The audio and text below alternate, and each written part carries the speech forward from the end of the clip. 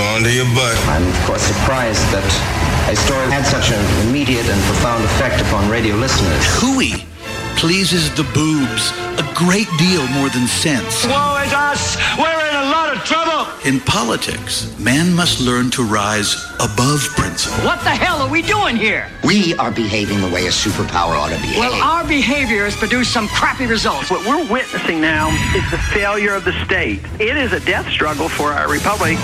Giving voice to liberty in our time. Joey Clark.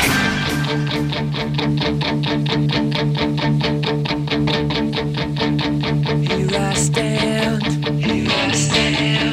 look around,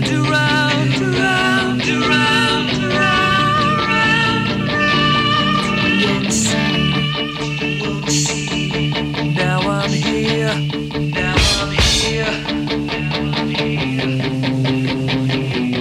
now I'm there. Oh, welcome to it, folks.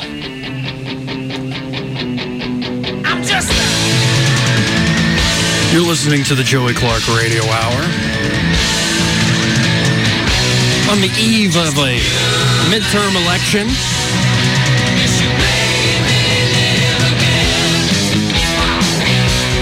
And Troy is here in studio, as he usually is on Mondays. We're fresh off of seeing the new Queen movie last night. Yeah. And it got me in the mood to go listen to some, like, deep-cut Queen. Mm-hmm. Now, number one, folks, not a perfect movie. And even if you're a diehard Queen fan, like, there's going to be stuff out of place. Like, why are they playing Fat Bottom Girls that early in Queen's formation? How is it they just went from the band Smile to, like, now they're full-blown Queen within 10 minutes? Yeah. They jump over a lot to get a lot done.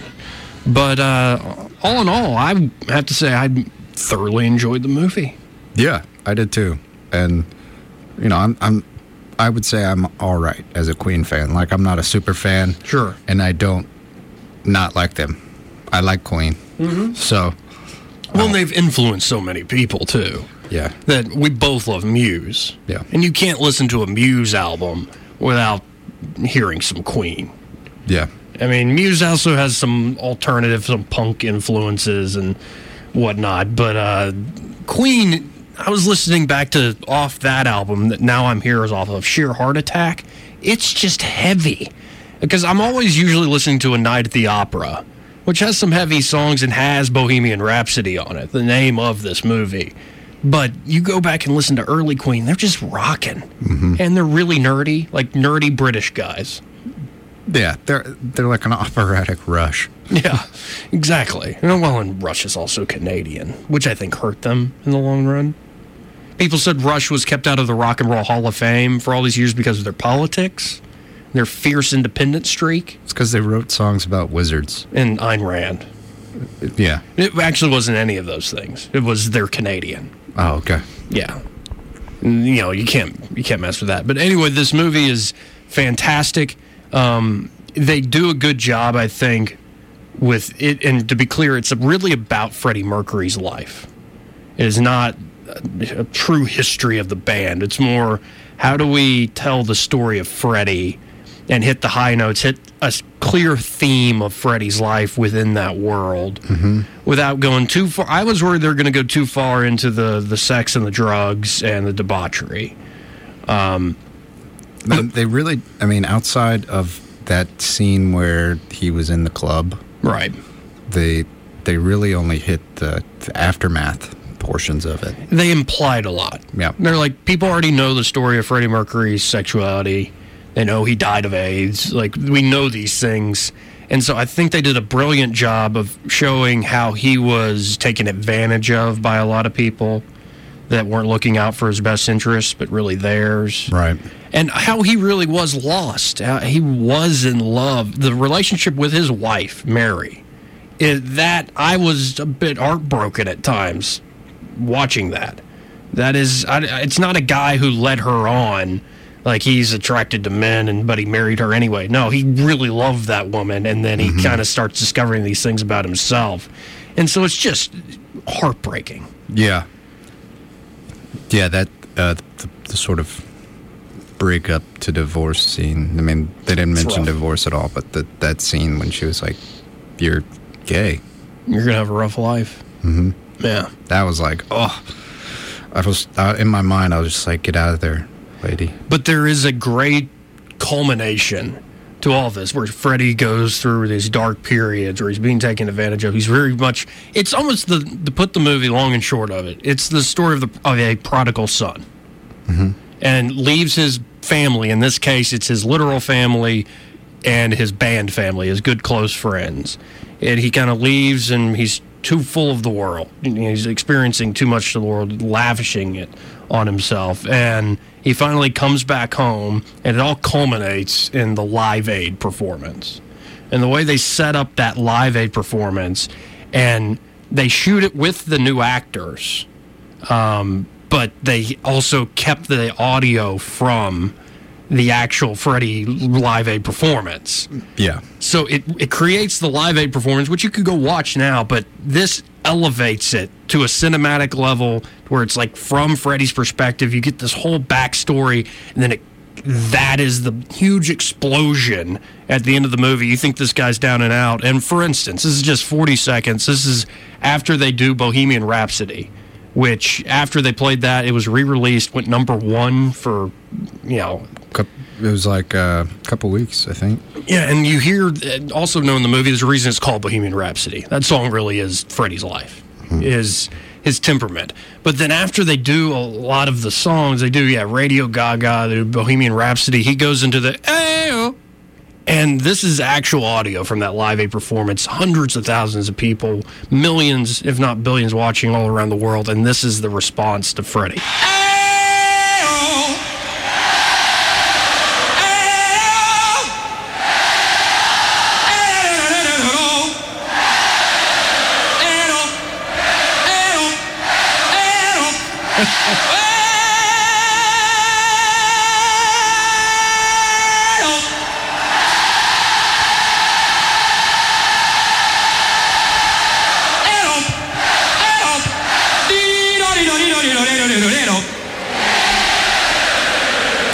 That's nuts.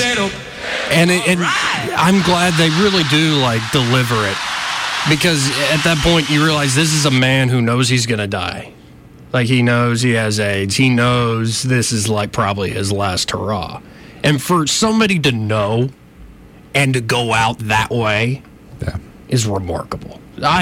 It's not the perfect movie, like I said at the beginning, but if you like Queen, or if you like any story, a prodigal son story about somebody who's lost, kind of finds their way near the end of life, go see this movie, Bohemian Rhapsody. Mm-hmm. Really good stuff.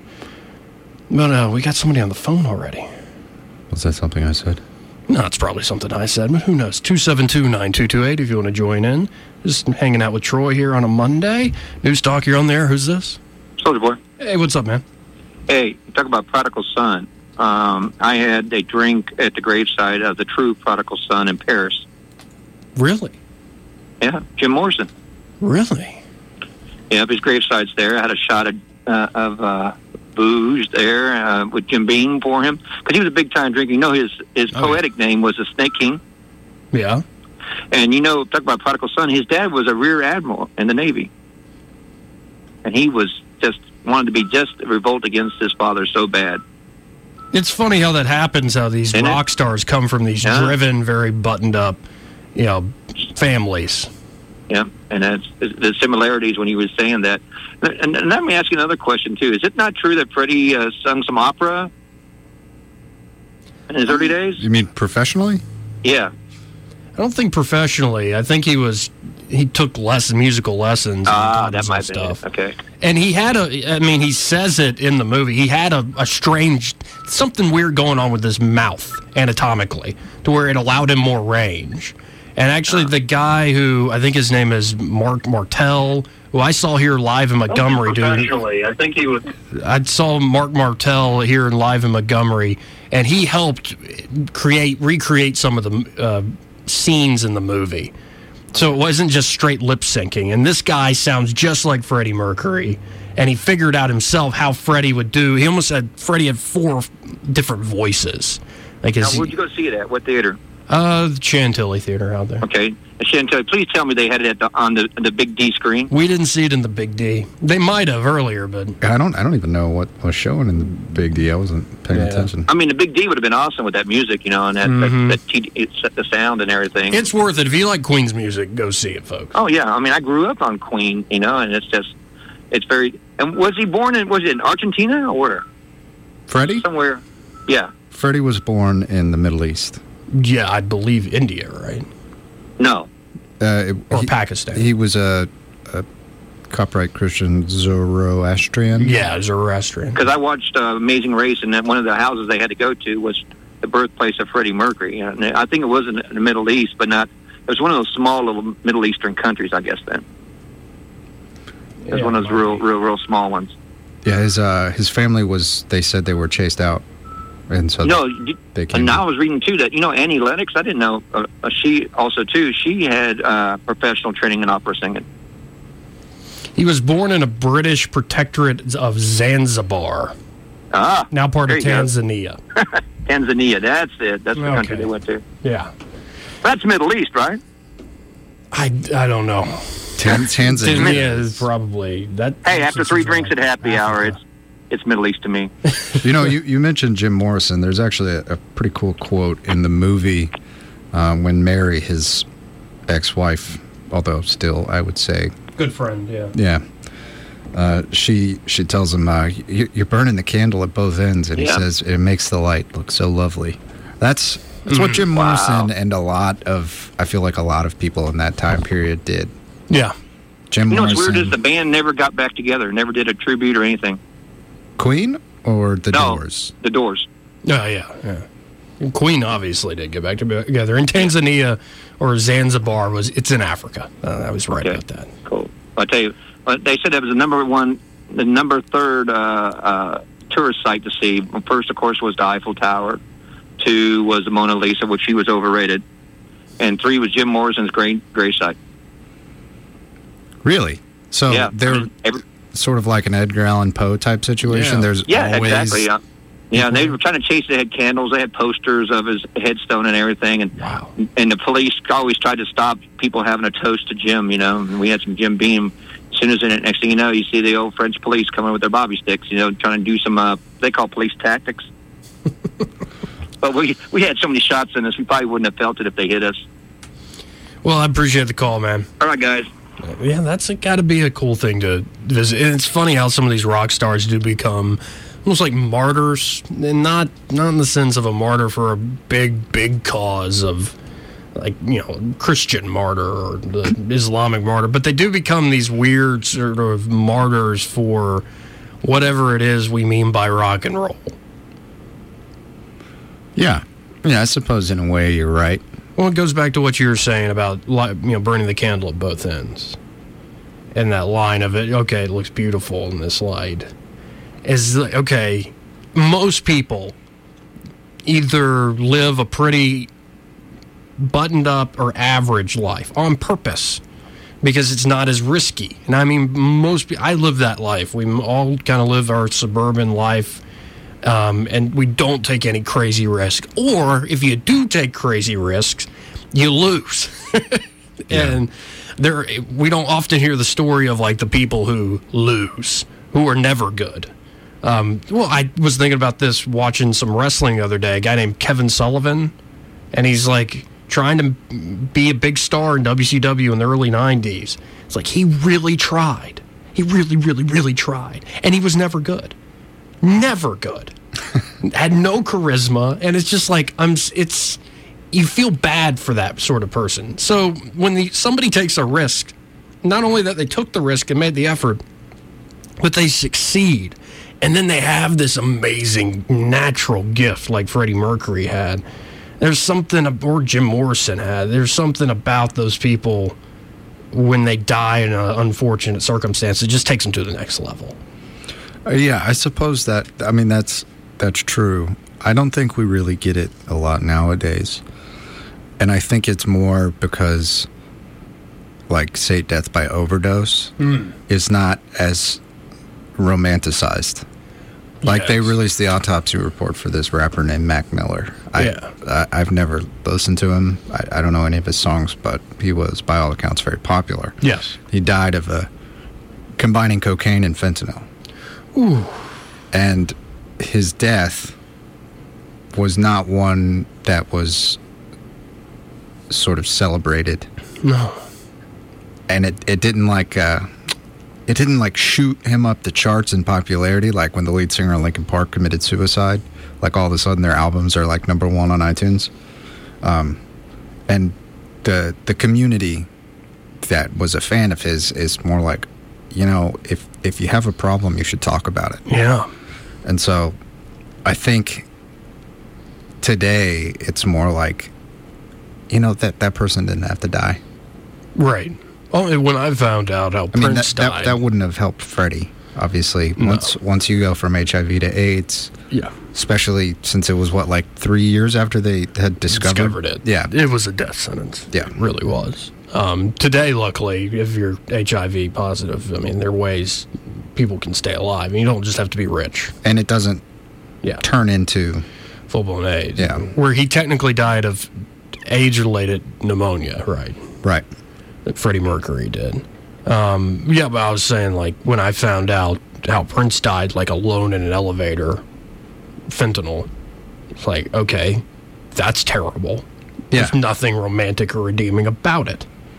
And, this is going to sound macabre, but if you were, say, Prince, and you wanted to die, and say, I don't know, in a right-to-die state, where you kind of go out with dignity. Well, it's kind of what Hunter S. Thompson did. He's like, I'm going to go out on my own terms and do something nuts. Well, this is a macabre thought. Just imagine Prince being like, you know what, guys, I'm done with existence. Sure. I'm going to have a concert, and I'm going to die on stage. That, as macabre as it sounds, would be, God, they're kind of cool.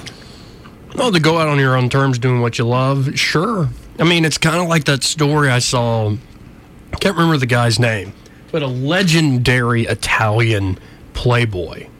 So, and he was sleeping with women from the time he was 17, 18. He was a promoter for a club, slept with thousands of women from women would flock to this one place in Italy just to hang out with him.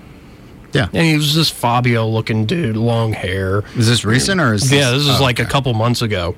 And imagine if there's some guy, just how different the cultures are. Montgomery, there's some player out there who's sleeping with all the ladies and lock up your daughters and your wives, gentlemen.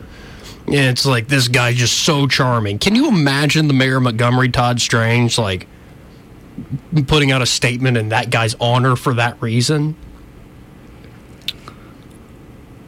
No, but no.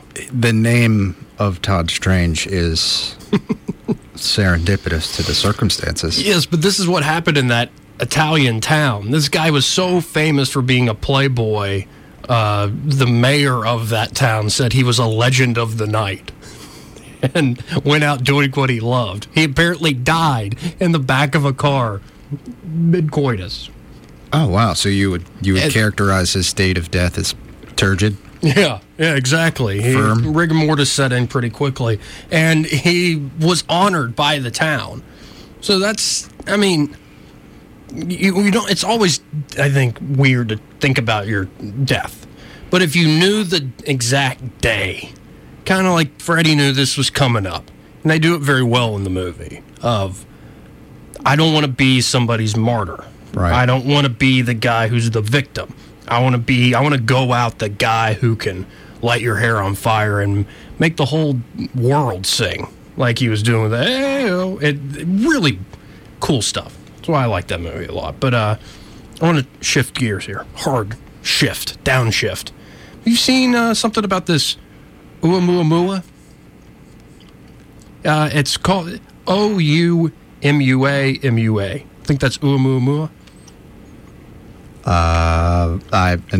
Well, scientists have been puzzling over it.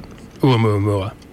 Is it some sort of ancient geological site? No, it's Oumuamua, it's been puzzling scientists ever since this mysterious space object was observed tumbling past the sun in late 2017. Here, look at this photo of it. It looks like a big, solid, talk about turgid. Oh, yeah. Yeah. But it's an asteroid, folks, that very much looks like a cylinder, like a spacecraft, if you will. So a pair of Harvard researchers are raising the possibility that Oumuamua is an alien spacecraft. It is the first interstellar object detected passing through the solar system, formally designated 1L 2017 U1. So I suppose it is better to say Oumuamua than that. But in a paper published November the 12th, the Astrophysical Journal Letters, these two Harvard researchers said, quote, the object may be a fully operational probe sent intentionally to Earth vicinity by an alien civilization. Did they really have to say fully operational? The use of the word probe, whilst sort of on the nose, is accurate. Now, the researchers aren't claiming outright that aliens sent Oumuamua, but after a careful mathematical analysis of the way the interstellar object sped up as it shot past the sun, they say Oumuamua could be a spacecraft pushed through space by light falling on its surface, or as they put it in the paper, a light sail of artificial origin. So that picture you showed me, that was obviously an artist rendering? Yes. Okay. And these people are astrophysicists that published this paper? Yes. And they have no knowledge of how gravitational pull can slingshot things? Right. Orbits aren't exactly circular. They do, and I would hope that it's better than what you and I could solve it in just a second with some basic physics. But it's interesting to me that with all the math that they used, they decided that somehow this was a fully operational probe. It doesn't really stand to reason that, I don't know it's where it traveled from, but if it was an interstellar object and it passed over the sun, that means that it was somewhere in between Earth and the sun, which is 293 million miles away?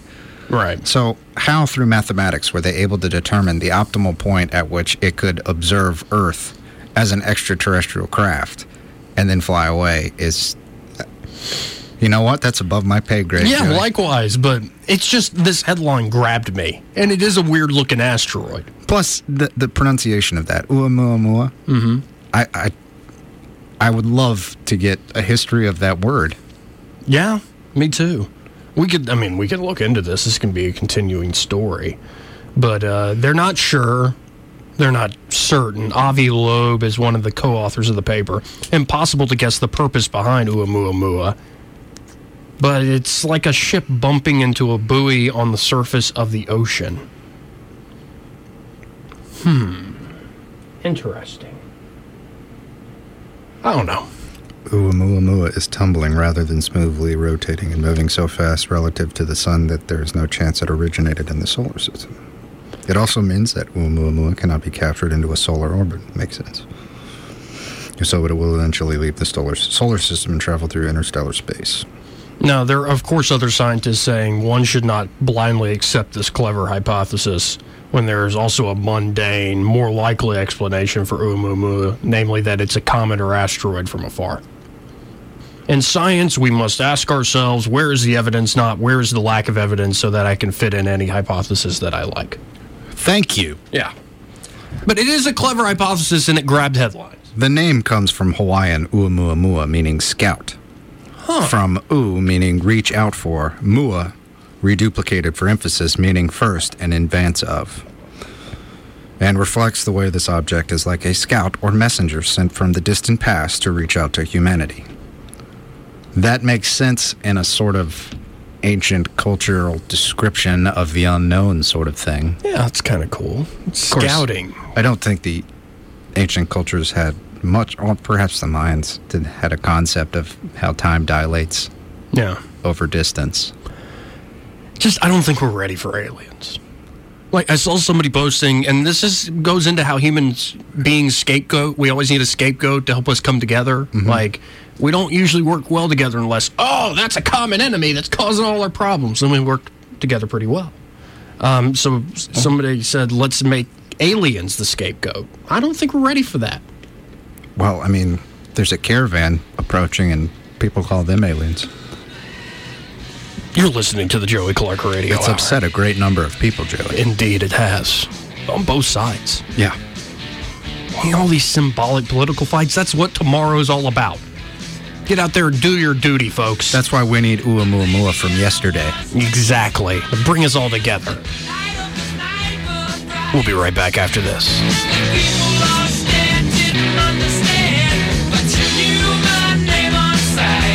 Joey Clark. Whatever came of you and me, America's new bride to be. Don't worry, babe, I'm safe and sound. Down in the dungeon, just creatures and me. Don't I love her so? She made me live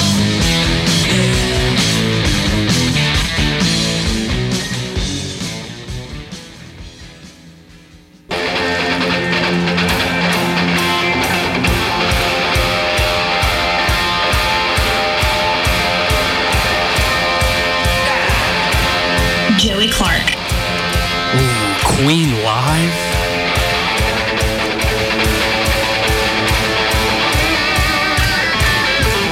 I just love that riff. Keep us from an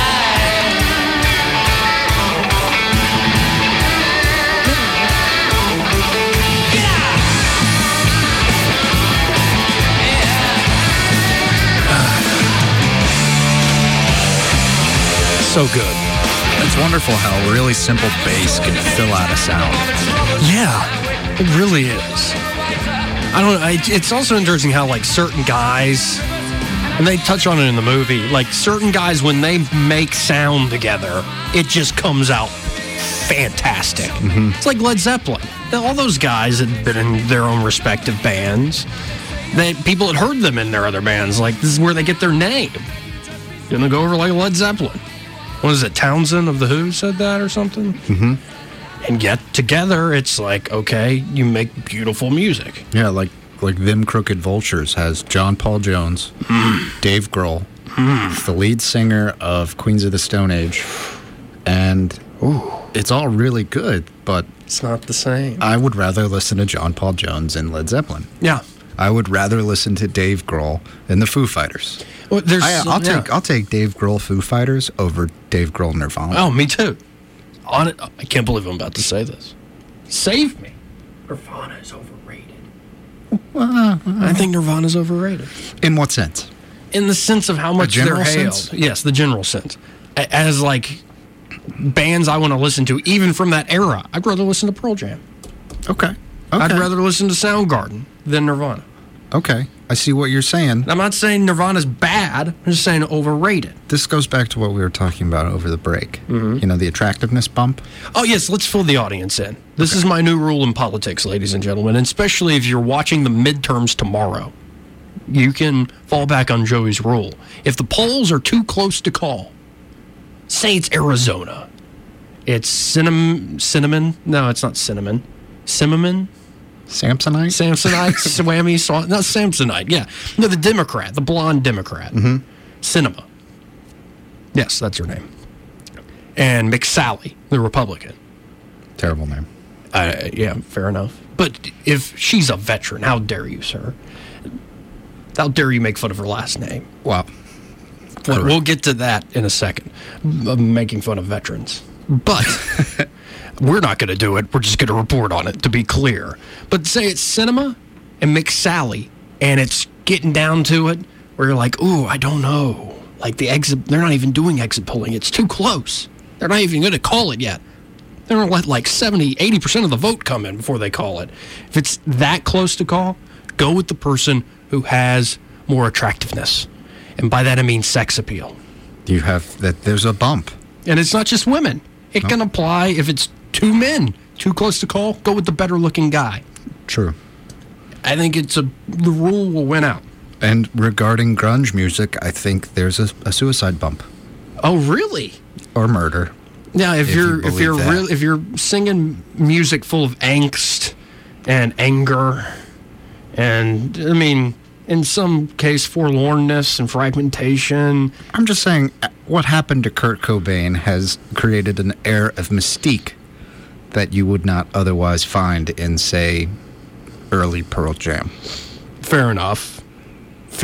Which, well, and it gets back to credence to the fact that you say they're overrated. I would agree. It goes back to this whole idea of, Jim Morrison, he dies young. Janis Joplin, she dies young. Mm-hmm. Janis is amazing. Morrison was amazing.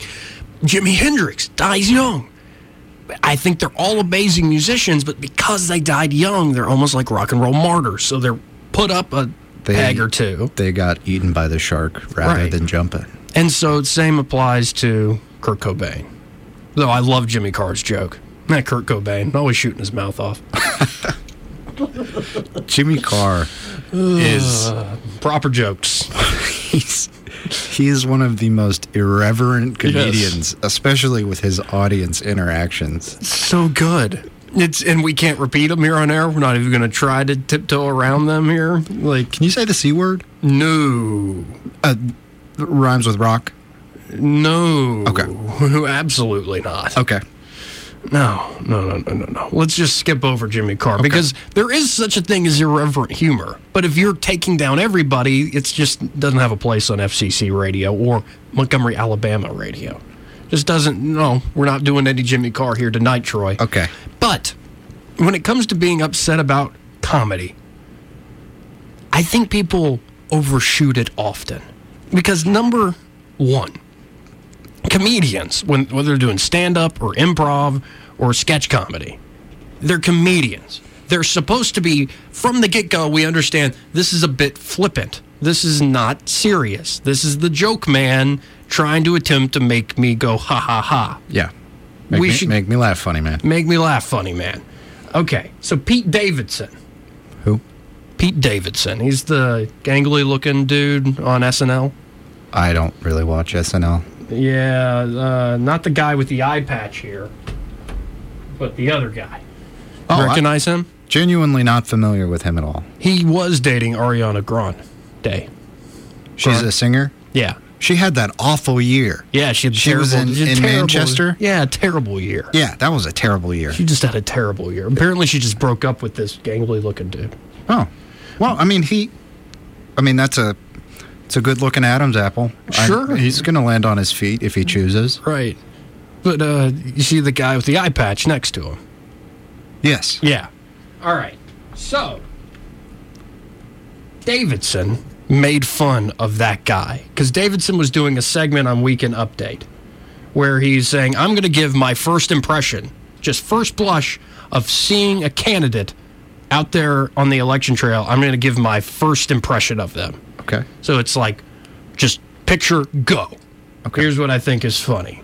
And I believe this guy with the eye patch, his name is Dan Crenshaw. Yeah, Dan Crenshaw. Well, Davidson said something like, what is it? When a photo of Crenshaw came up during this first impressions bit, Davidson joked that he looked like a hitman from a porno due to his eye patch. And he said, quote, Davidson, I'm sorry, I know he lost his eye in war or whatever, as he laughed. Whatever. Now there are people very upset because Crenshaw lost his eye, his right eye, in Afghanistan due to an IED. Shrapnel hit him in the face. Oof. I was going to say eye-losing accident. Yeah, it was bad. IED blew up and it almost took out both eyes. Like, it's amazing the guy's alive.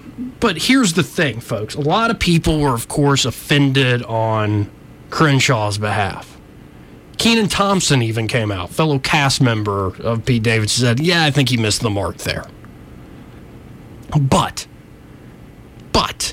I loved this quote from Dan Crenshaw, the guy with the eye patch who lost his eye in battle. He's the veteran running for Congress. Right. He said to TMZ, quote, I want us to get away from this culture where we demand apologies every time someone misspeaks. Mm-hmm. I think that we would be very healthy for our nation to go in that direction. We don't need to be outwardly outraged. I don't need to demand apologies from them. I'm assuming SNL. They can do whatever they want, you know. They're feeling the heat from around the country right now, and that's fine. So, awesome. Yeah. I would say if we were to have Kenan Thompson as an arbiter of comedy, for him to say that, what's that fella's name, Davidson? Pete Davidson. Yeah. For him to say he missed the mark. No. I think what he was saying was that joke wasn't funny. Right. And I agree with him. Yeah, the guy with... I knew somebody was going to say something about Crenshaw. The man's got an eye patch. Yeah. So if you don't know that he lost it in war, I mean, whenever you see somebody with an eye patch... I automatically think they're a part of the Apache Indian tribe. Right. There's something... Well, really, you went with a pun-based joke there. I think Lost in Translation hits 9 times out of 10 on that. Okay. I think Mr. Crenshaw would agree. Or usually there's an easy pirate reference there to be made. But, okay, you're going to look at him and go, why did you... Is it temporary? No, it's all the time. Right. It's not like he's got his eye dilated. But also, what a story. Like, I'm running for Congress, and I wear an eye patch, and I wear a beard, and I was a Navy SEAL or something like that.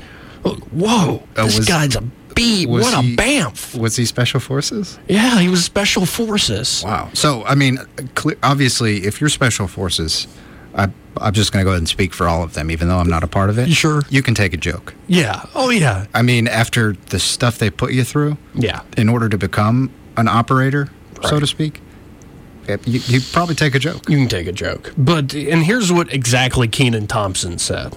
He said... My father's a veteran, Vietnam, and I personally would never necessarily go there, but it's tough when you're fishing for jokes. Like, that's how stand-ups feel. Like, there's no real filters out there in the world when they're trying to go for a great joke or whatever, and we try to respect that, but at the same time, when you miss the mark, you're offending people, so you have to be a little more aware, in my opinion. Davidson, definitely missed the mark. And many called out Davidson for being insensitive. But I go back to what Crenshaw says. He doesn't need to apologize. Yeah. When a funny guy goes for a joke, we're in comedy land, and it doesn't land, you can apologize for it if you want. You can say, I'm sorry, that joke didn't work. But, like, take it even further, though, because here's the thing. We are caught in the middle of some big culture war. And I will say, people on the left, like how they went after Roseanne, how they went after a few folks...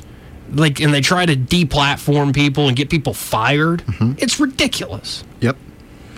At the same time, I see it on the right. Yeah? James Gunn. Yes. Yes. That's right. That's from a guy from the right. And in many ways, and this is exactly, I'm remembering the timeline now. Roseanne got fired for her stupid Valerie Jarrett tweet. Yeah. Which she still to this day goes, I didn't even know she was black. Also, I thought she was Jewish like me. The excuse that Ambien makes you somehow racist is... that's the dumbest thing I've ever heard. I would encourage you, though, go watch the interview Roseanne did recently, like in the last few weeks with Joe Rogan. You'll be like, all right, she's just crazy. Oh, yeah. She's just been saying crazy crap for years now. On Twitter for years now. Like what she'd said, and all she did was say it about Valerie Jarrett. That photo that everybody put up, Roseanne didn't put that together. Other people did. She doesn't have a creative bone in her body. I know. But, so Roseanne gets fired for that. I think it was more those executives at ABC were looking to fire her. They're like, oh, no, we've got a monster on our hands, and what did we do here? It's making money, it's good in the ratings, but we can't, I feel uncomfortable. So she gets fired. So people on the right obviously get upset. So they react by going back into James Gunn, director of Guardians of the Galaxy, some of my favorite movies of recent vintage. They find something he tweeted like 10 years ago, which, by the way, folks, if you have Twitter... Delete that crap. Go back and look at your early tweets. It's bad. Just please do that and curate them. Yeah. And here's the thing. How many people do you think actually, who are upset on behalf of Roseanne, actually watch Roseanne? I I just don't think that many of them do. I think they just go, Roseanne's a Trump supporter. I'm a Trump supporter. So she got fired for essentially being like me. I'm mad. Those leftists. Right. And, like, I get it. Yeah. But I'm tired of it. I blame these companies. Like these executives who are so quick. Guys, just give it 48 hours at least. Mm-hmm. Give it a little time. Yeah. Because it's easy to whip up an outrage mob, especially online. Give it a little time. So I tip my hat to Mr. Crenshaw. Number one, because he does sound like a true, pardon me, badass. Like, this guy, Special Forces, loses an eye. I expect to see him in Congress. Can I make another pun? Yeah. I think he sees the joke for what it really is. Yeah? Yeah. He just sees right through it. Yeah, he crosses all the T's and dots his lowercase i's. The difference between SNL and, say, stand-up comedy is with stand-up comedy, if a joke doesn't hit, you have multiple shows where you can work on your bit. Right. I'm not sure if they rehearse in front of live audiences. They do. They do a dress rehearsal at SNL. One, I believe. So you don't get really much and they'll do to evolve the joke. Yeah, they'll cut some things, and sometimes it might have been improv. It might have been, Pete, we're going to throw up photos and you make a line. Gotcha. And then, he said all sorts of self-deprecating stuff about himself. The whole tone of the sketch of the bit was him just ripping on people and himself. So it's like, okay, this guy's ripping on everybody, including himself, and he went too far, or not even too far. It just wasn't a funny joke. Like, it's true. When's the last time you saw a hitman in a porno? A 70s porno. Yeah, it just... Did he say 70s porno? I think he just said hitman in a porno. Okay. Yeah. I don't know why I'm thinking. It wouldn't be out of place at a 70s porno. Yeah, it's just, I think most people hear this and they go, okay, number one, don't make fun of a veteran. Like, but here's the interesting wrinkle. And any veterans out there, I want you to talk to me about this, on air or off air, 272-9228. I live with a veteran. You know who I'm talking about. And I'm not going to give his name. But he served in Afghanistan, Iraq, was away from his family for a while. He served. He's out of the military now. Mm-hmm. Every time somebody comes on the television and is like, I'm a Marine, or I served in the Army, he rolls his eyes. And it's like, oh, there you go. Wearing it on your sleeve. Like, he is... You can tell he's physically annoyed. He's so annoyed there are physical manifestations of how annoyed he is. And I'm not sure what it is. To be fair to that could just be his face. That could be his face. Or it could be like the branches, the rivalry, because he was Navy. Right. So maybe he's just like, oh, look at this Army guy, this Marine guy here, talking about how he served. So maybe it's that. I don't know. But he is very expressive with his face. It's interesting, though, to me, any protected group that is like, you do not make fun of them, especially if you're not part of the group. It's always interesting to go talk to those people and how they rip on each other within the group. Yeah. Did you hear about the Air Force Army game? So they usually play pranks on each other in the week leading up to the game. Yeah. Well, someone went into the colonel a group of cadets from Army went into like the colonel's house at the Air Force Academy, and they took the Falcon. Mm-hmm. And this is where they made a crucial error. They injured the Falcon to where it might have had to been euthanized. What? Yeah. But just pranks occur, and sometimes they go wrong. But these guys rip on each other all the time. There's so much history of them just making fun of each other. Right. To where sneaking into a colonel's house and stealing a pet bird, as it were, it's just pranks, bro. That's not off limits. It's just pranks. But then they almost killed it. Yeah, that's a bit bad. That part's bad. off limits. Animal cruelty, that's, when your prank's going a little wrong, like the bird dies. They're talking to like the Air Force communications guy after the game, and he's like, we don't know yet. It's a waiting game with regards to the Falcon. And the Falcon's okay, by the way. It's not dead. Well, and it's going to survive. Oh, that's good. But Good. Oh, my goodness. Yeah. But I just actually had a listener write in. He says, active duty veteran and current reserve, we don't give up. I was like, interesting. Can you ask him if the Apache joke hit? Not. It's so stupid it might have, Troy. It might have hit because it's that bad. Oh my goodness! It's just I don't know. I am all with Mr. Crenshaw here. Yeah, like 100%. Let's no need constantly needing to apologize. Oh, I'm so sorry. And you know what? If somebody didn't say something about you, oh, by the way, the guy who he said, yeah, the Apache joke did hit. It did hit. You've accomplished something tonight, Troy. Okay. Whew. Yeah. But it's just half the time it is people that aren't even the ones who are the butt of the joke taking offense on behalf of some other group. Right. In order to not really be all that offended. They're not actually hurt. They just know it's useful in order to get what they want and take down some opposition. Have you asked JG about the kneeling thing? The kneeling thing? Yeah, the NFL. Oh. You know, most veterans I've talked to about that and active duty members, they find it not like they find it offensive or disrespectful is more the word. Right. But it's not something that like ruins their day. It's more like, come on, man. The opinions that I've heard's been like, I don't like it, but I get it. Right. Yes. And it's like I'm not. Now, I have not heard a dissenting opinion about it to where someone's like, I hate it, gets all fired up about it. Right. I haven't heard that, but I've heard that. I haven't polled a lot of people. Right. I've asked like 3. Oh, that gets people worked up. Here, let's go to the phones, 272-9228. News Talk, you're on there. Who's this? This is David. Hey, David. We got a little bit of time left here. What's up?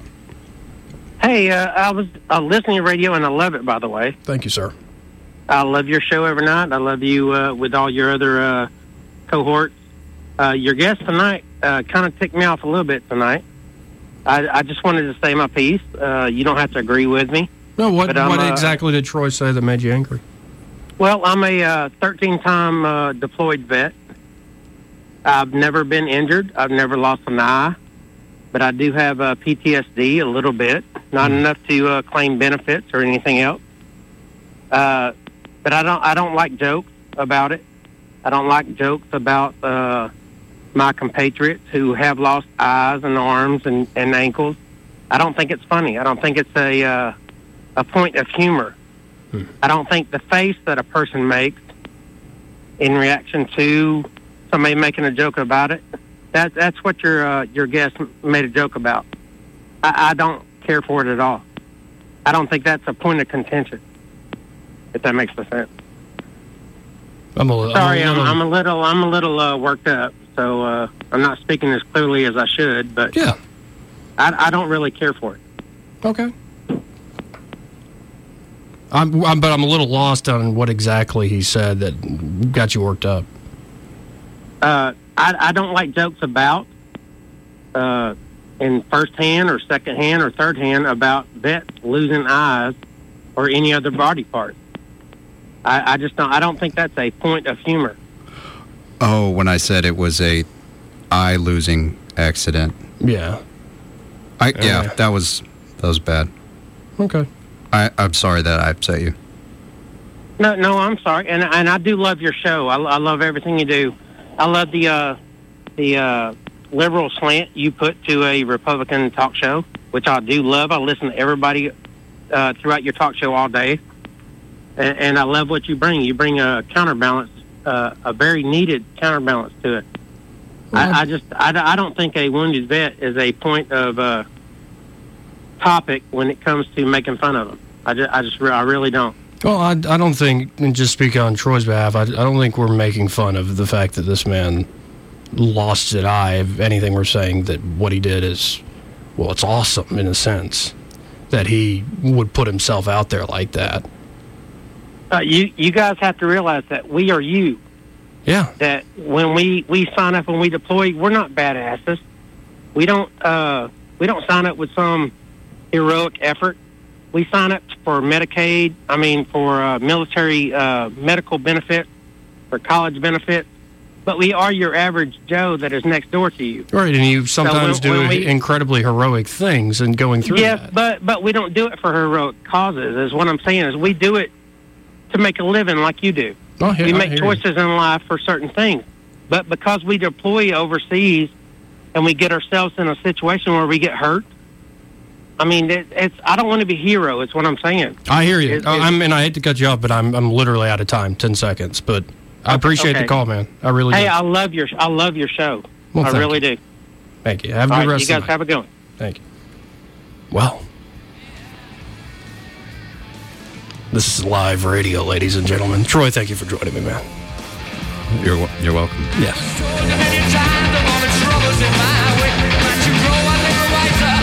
Joey Clark.